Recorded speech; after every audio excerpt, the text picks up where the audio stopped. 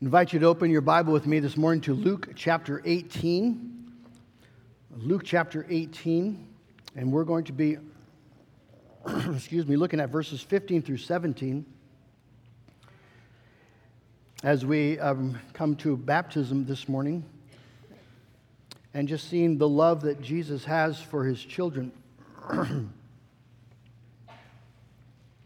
you have your Bible open, it's worth noting that our story takes place here in the middle of the context of stories, a series of stories that ask and answer the question, who finds favor with God?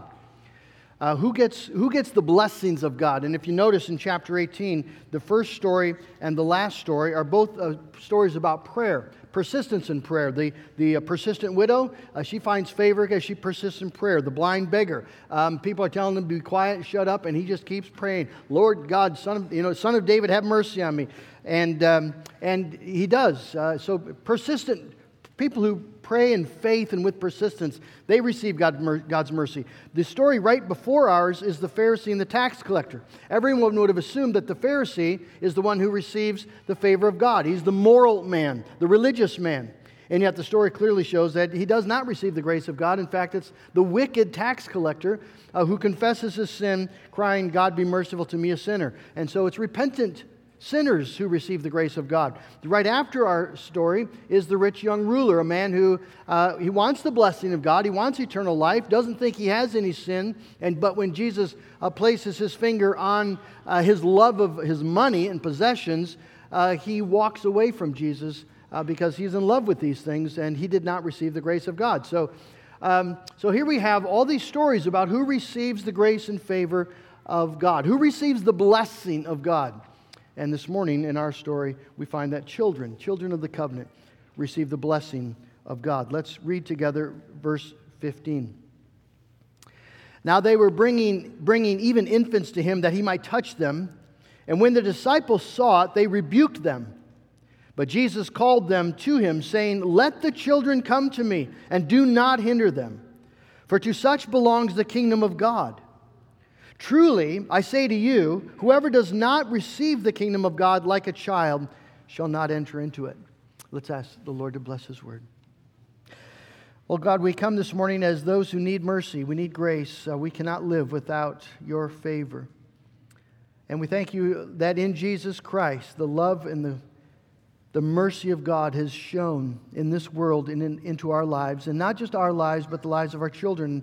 And I pray, Lord, that you would help us this morning understand these truths and delight in them and raise our children in these truths. We'll give you the thanks. In Jesus' name, amen.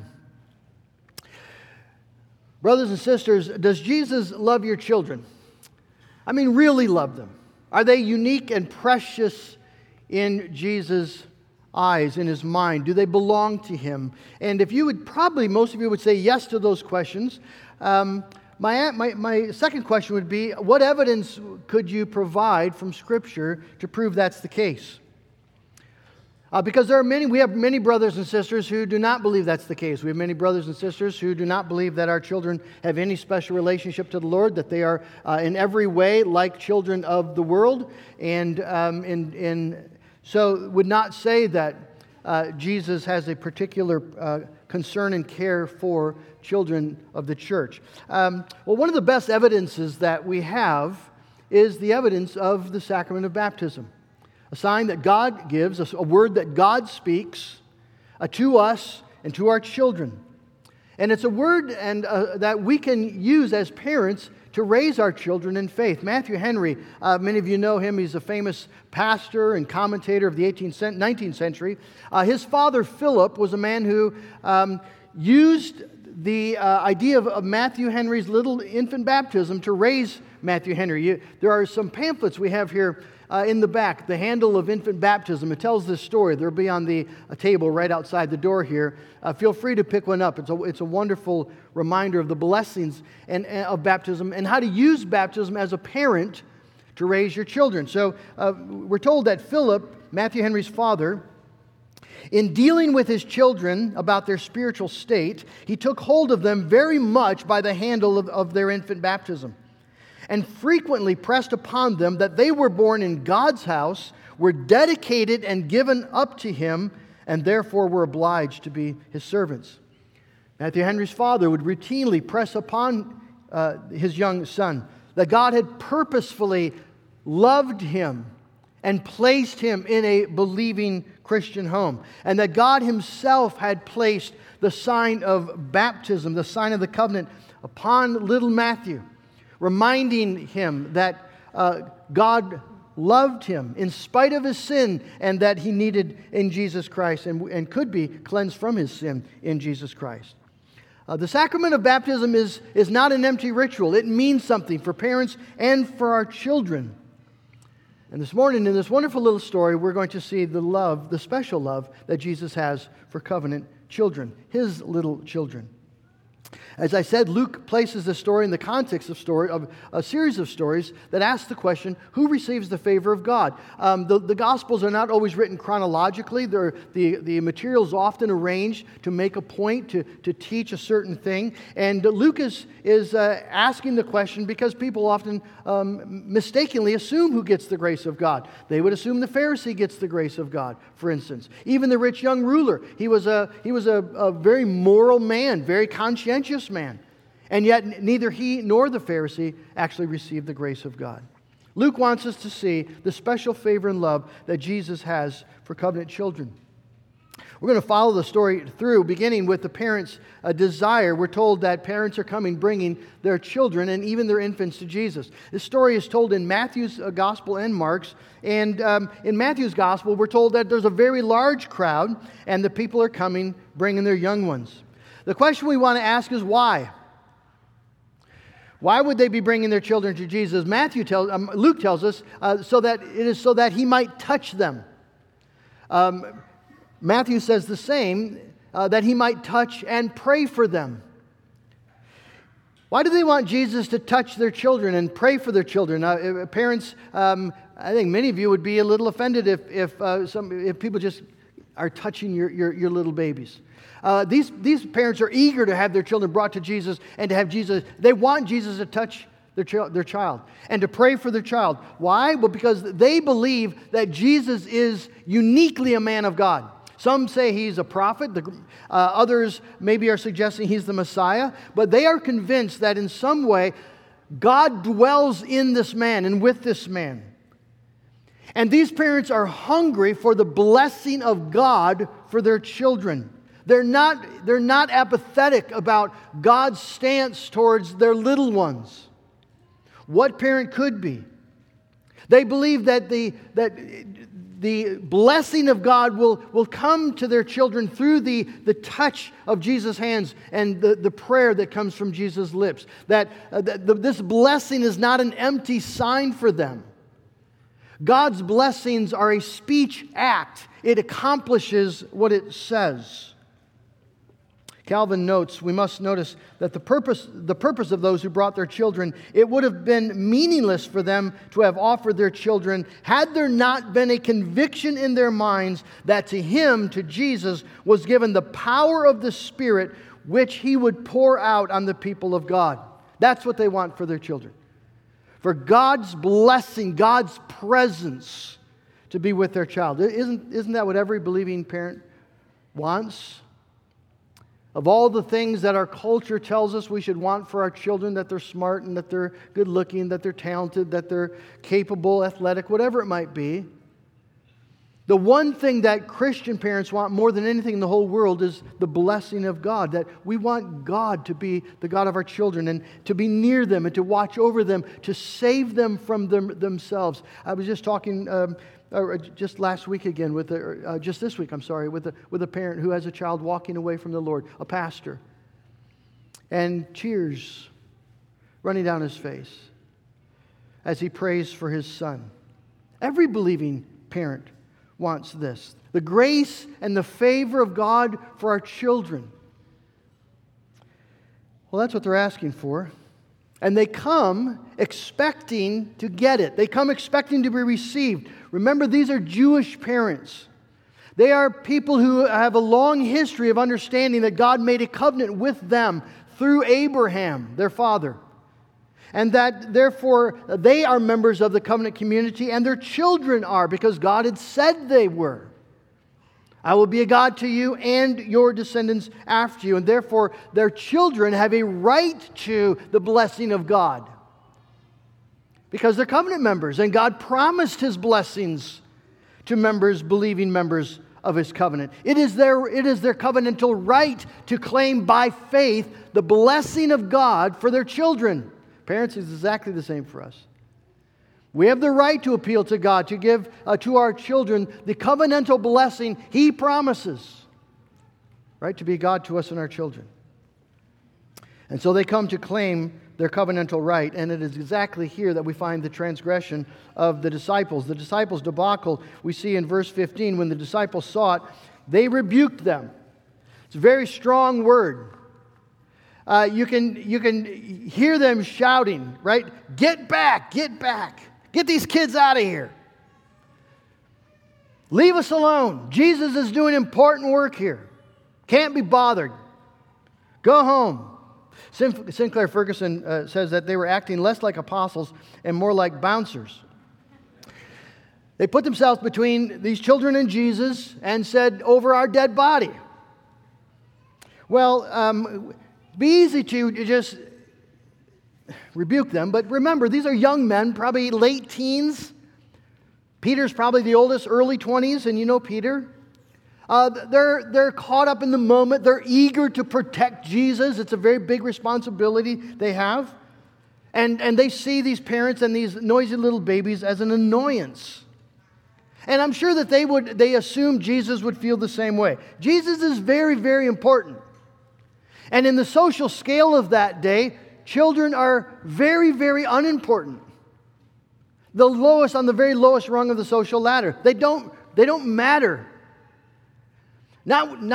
Certainly not in the presence of Jesus, who's doing all this very, very significant things, these very significant things. Jesus is healing people and teaching the truth about God. This is no place for children. Well, that's what they think, and they could not possibly be more mistaken.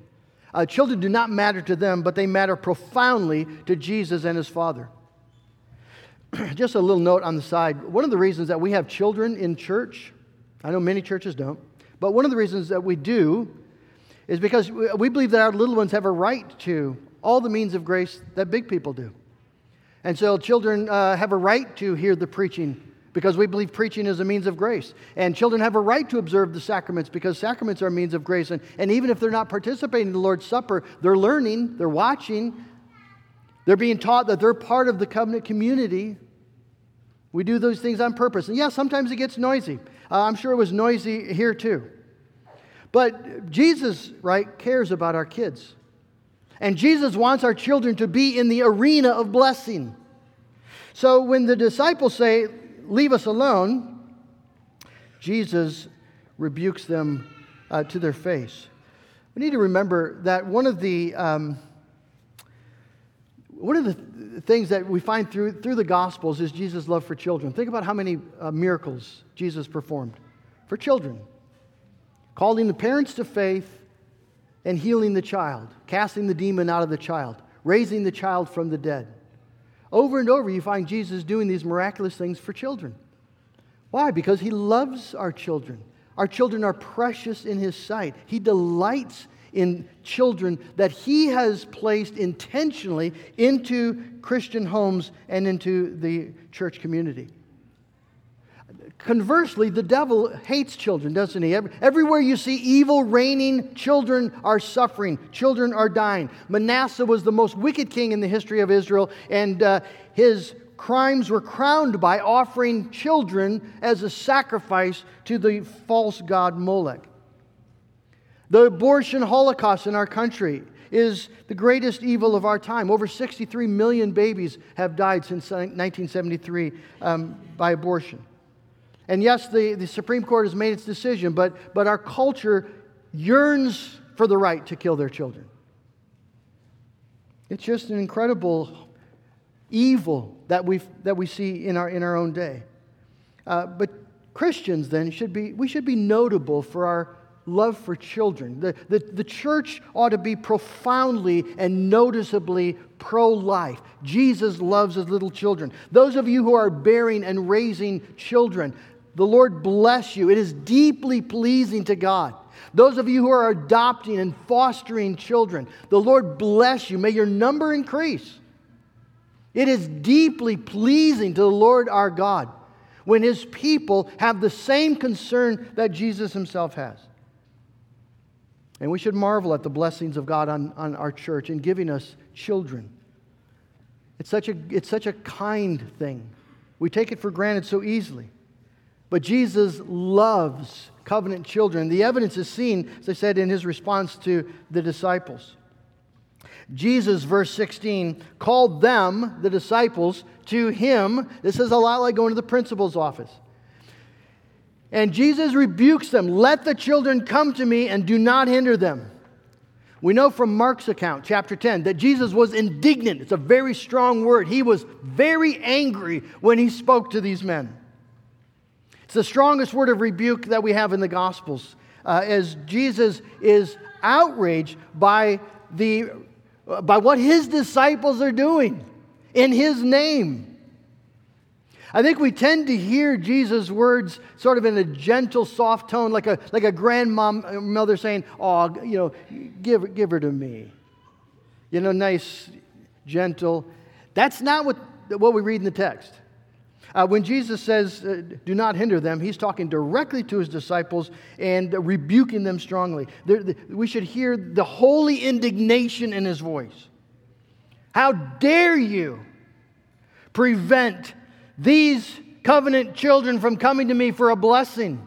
How dare you stand between me and my little children? How dare you hinder them from receiving what is rightfully theirs?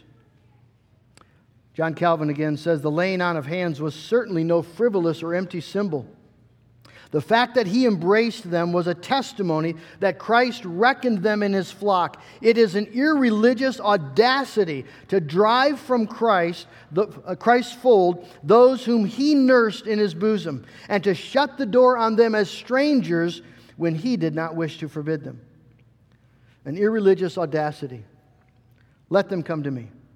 And there's a reason Jesus gives why they must be allowed access to Jesus and to his blessing. And the reason is, for to such belong the kingdom of God. They have a right to the blessing of Jesus as this covenantal blessing as covenantal members. They're heirs of the covenant. It belongs to them. Now, that's a debated issue, I recognize, in the church today, but I'm convinced this is where our Baptist brothers and sisters make a mistake. They see Jesus using the children here as a metaphor, an illustration, sort of a visual aid to make the spiritual point of verse 17. And it's a mistake easily made, but notice in verse 17, Jesus says, truly I say to you, whoever does not receive the kingdom of God like a child shall not enter it. And so the typical Baptist position is that Jesus is just using these children as a teaching aid to say, unless you come to Christ in faith, with the simple faith of a child, you cannot be saved. Well, let's just unpack that. I do not believe that's what Jesus is saying at all. If you look at verse 16, Jesus says, the kingdom belongs to such as these. The kingdom belongs to such as these. Well, what does that mean? Well, the Greek word shows that Jesus is not just speaking about these specific children, but a category, such as these, a category. And John MacArthur, a noted Baptist, agrees with me on this, or I with him, doesn't matter how you cut it. Jesus is saying, MacArthur says, that the kingdom of God belongs to those who are in this category. That's exactly right. The critical question then is, what is the category? What is this category? Who's Jesus referring to when he says such as these? To whom does the kingdom belong? Whom are the proper recipients of the blessings of God? MacArthur and many, if not most Baptists, say the category is the category of babies. So MacArthur believes that all children are in the kingdom, all children, all babies, are in the kingdom of God simply by virtue of being babies, by being children until they get to the age of accountability. Well, so this is MacArthur. Babies are in the kingdom of God because they're in the category of babies. Children are in the kingdom of God because they're in the category of children. Well, my response to that would simply be, well, that would be a real shock to these Jewish parents.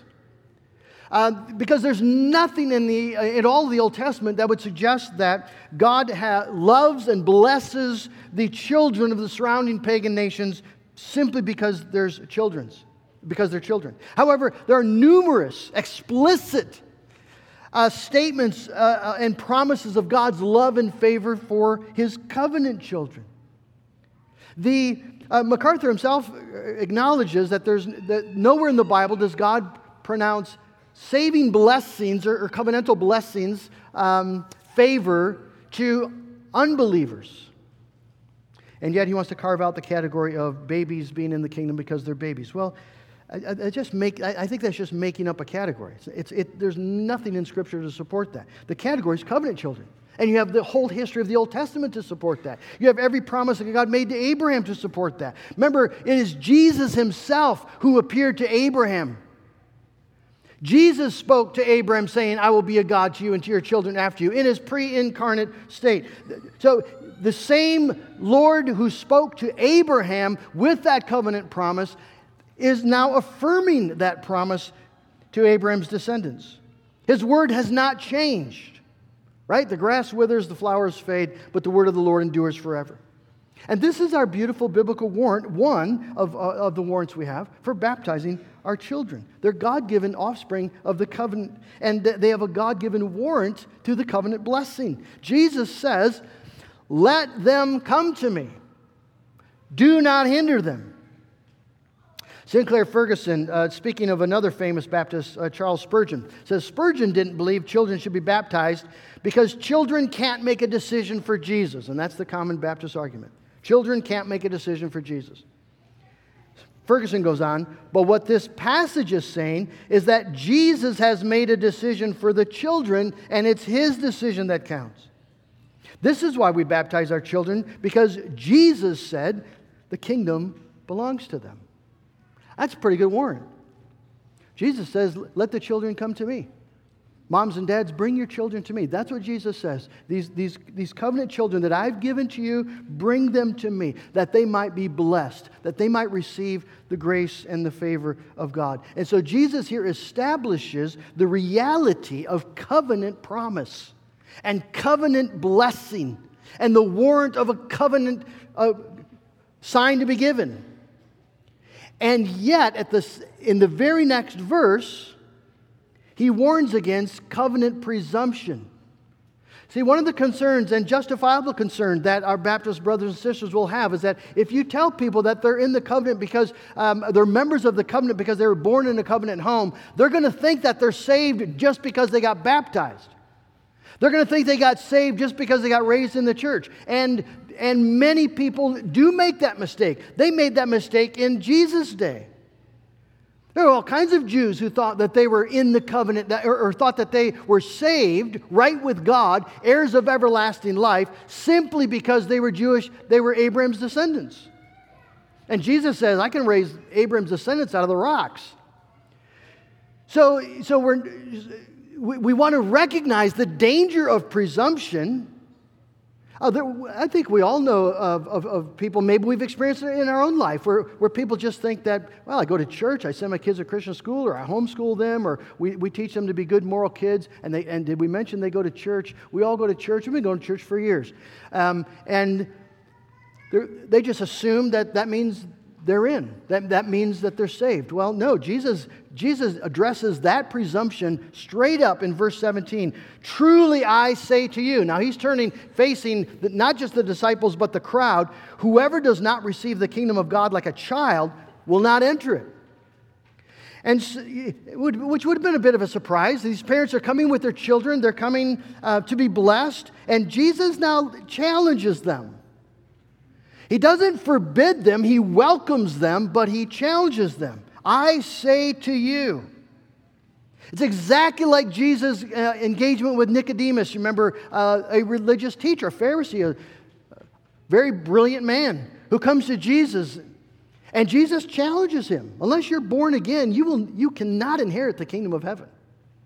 It's the same message. Jesus knows the assumptions and the presumptions that live in the hearts of these people.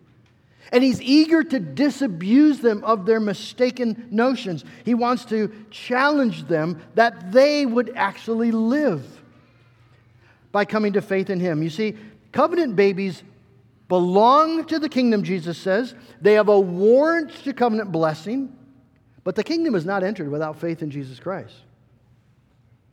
You don't get, boys and girls, young people, you don't get into the kingdom because you have a Christian mom and dad. It doesn't work like that. Because you go to church. Because maybe you say you believe in some things. It just doesn't work like that. I think we have young people and children, and it's an easy mistake to make that you just live your life as you please. You're serving your flesh. You're doing your thing, but you're quite sure that everything's fine between you and God because, well, you go to church and your mom and dad believe. Boys and girls, Jesus wants you to know that it doesn't work like that. I say to you, Jesus says, that unless you come with the faith of a child, you shall not enter the kingdom of heaven. The faith of a child is a dependent faith. The faith of a child comes recognizing, I got nothing to give. I'm not we have nothing to bring to God why He should save us. We're not basically good people. We're not. We really are sinners, desperate in need of a Savior. You see, external covenant membership cannot save us. Only Jesus can save us. Only Jesus can save us. And Jesus does that. That's the beauty of the gospel. For everyone who comes with childlike faith, casting themselves upon Jesus and believing in Him. So my question for you this morning is, have you done that? Have you done that? Have you cast yourself? I don't care how old you are. Have you confessed your sin, the truth of it? Have you confessed that you cannot save yourself? Have you acknowledged before God that if He were to be just, He would send you forever into hell? And yet you, by the power of the Spirit, recognize that Jesus Christ is able to give you life by His own crucified body, by His sacrifice on your behalf, and that you run to that Jesus for your salvation. I hope you have, and if you haven't, I pray that you would do that today. Moms and dads, we need to teach our children both the reality of God's love and favor for them, and we need to teach them their responsibility and their need to go to Jesus Christ in faith, confessing their faith, just like we saw Cecilia do this morning, and Kathy Owens, and the others as they testify that they believe in Jesus Christ and they have no hope except what Jesus Christ has done for them. It's such a beautiful, beautiful thing, and we need to teach our children both truths. Let me end with this quote from Matthew Henry as he recounts his father's instruction using baptism. He says, I cannot but take occasion to express my gratitude to God for my infant baptism, not only as it was an early admission into the visible body of Christ, but it furnished my pious parents with a good argument for an early dedication of my own self to God in my childhood. If God has wrought any good work upon my soul, I desire with humble thankfulness to acknowledge the influence of my infant baptism upon it. I just pray that our children one day will say the same. Let's pray.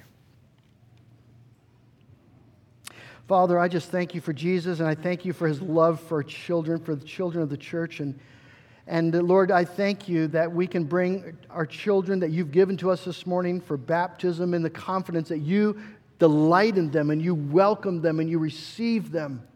And we thank You, Jesus, that You've called these parents to present their children and to You for Your blessing, and also to instruct their children according to the ways of God, and to raise them in the gospel of Jesus Christ. And Father, through these things You accomplish Your great saving work, and we thank You for it. Father, we pray for children who are wandering from the faith this morning.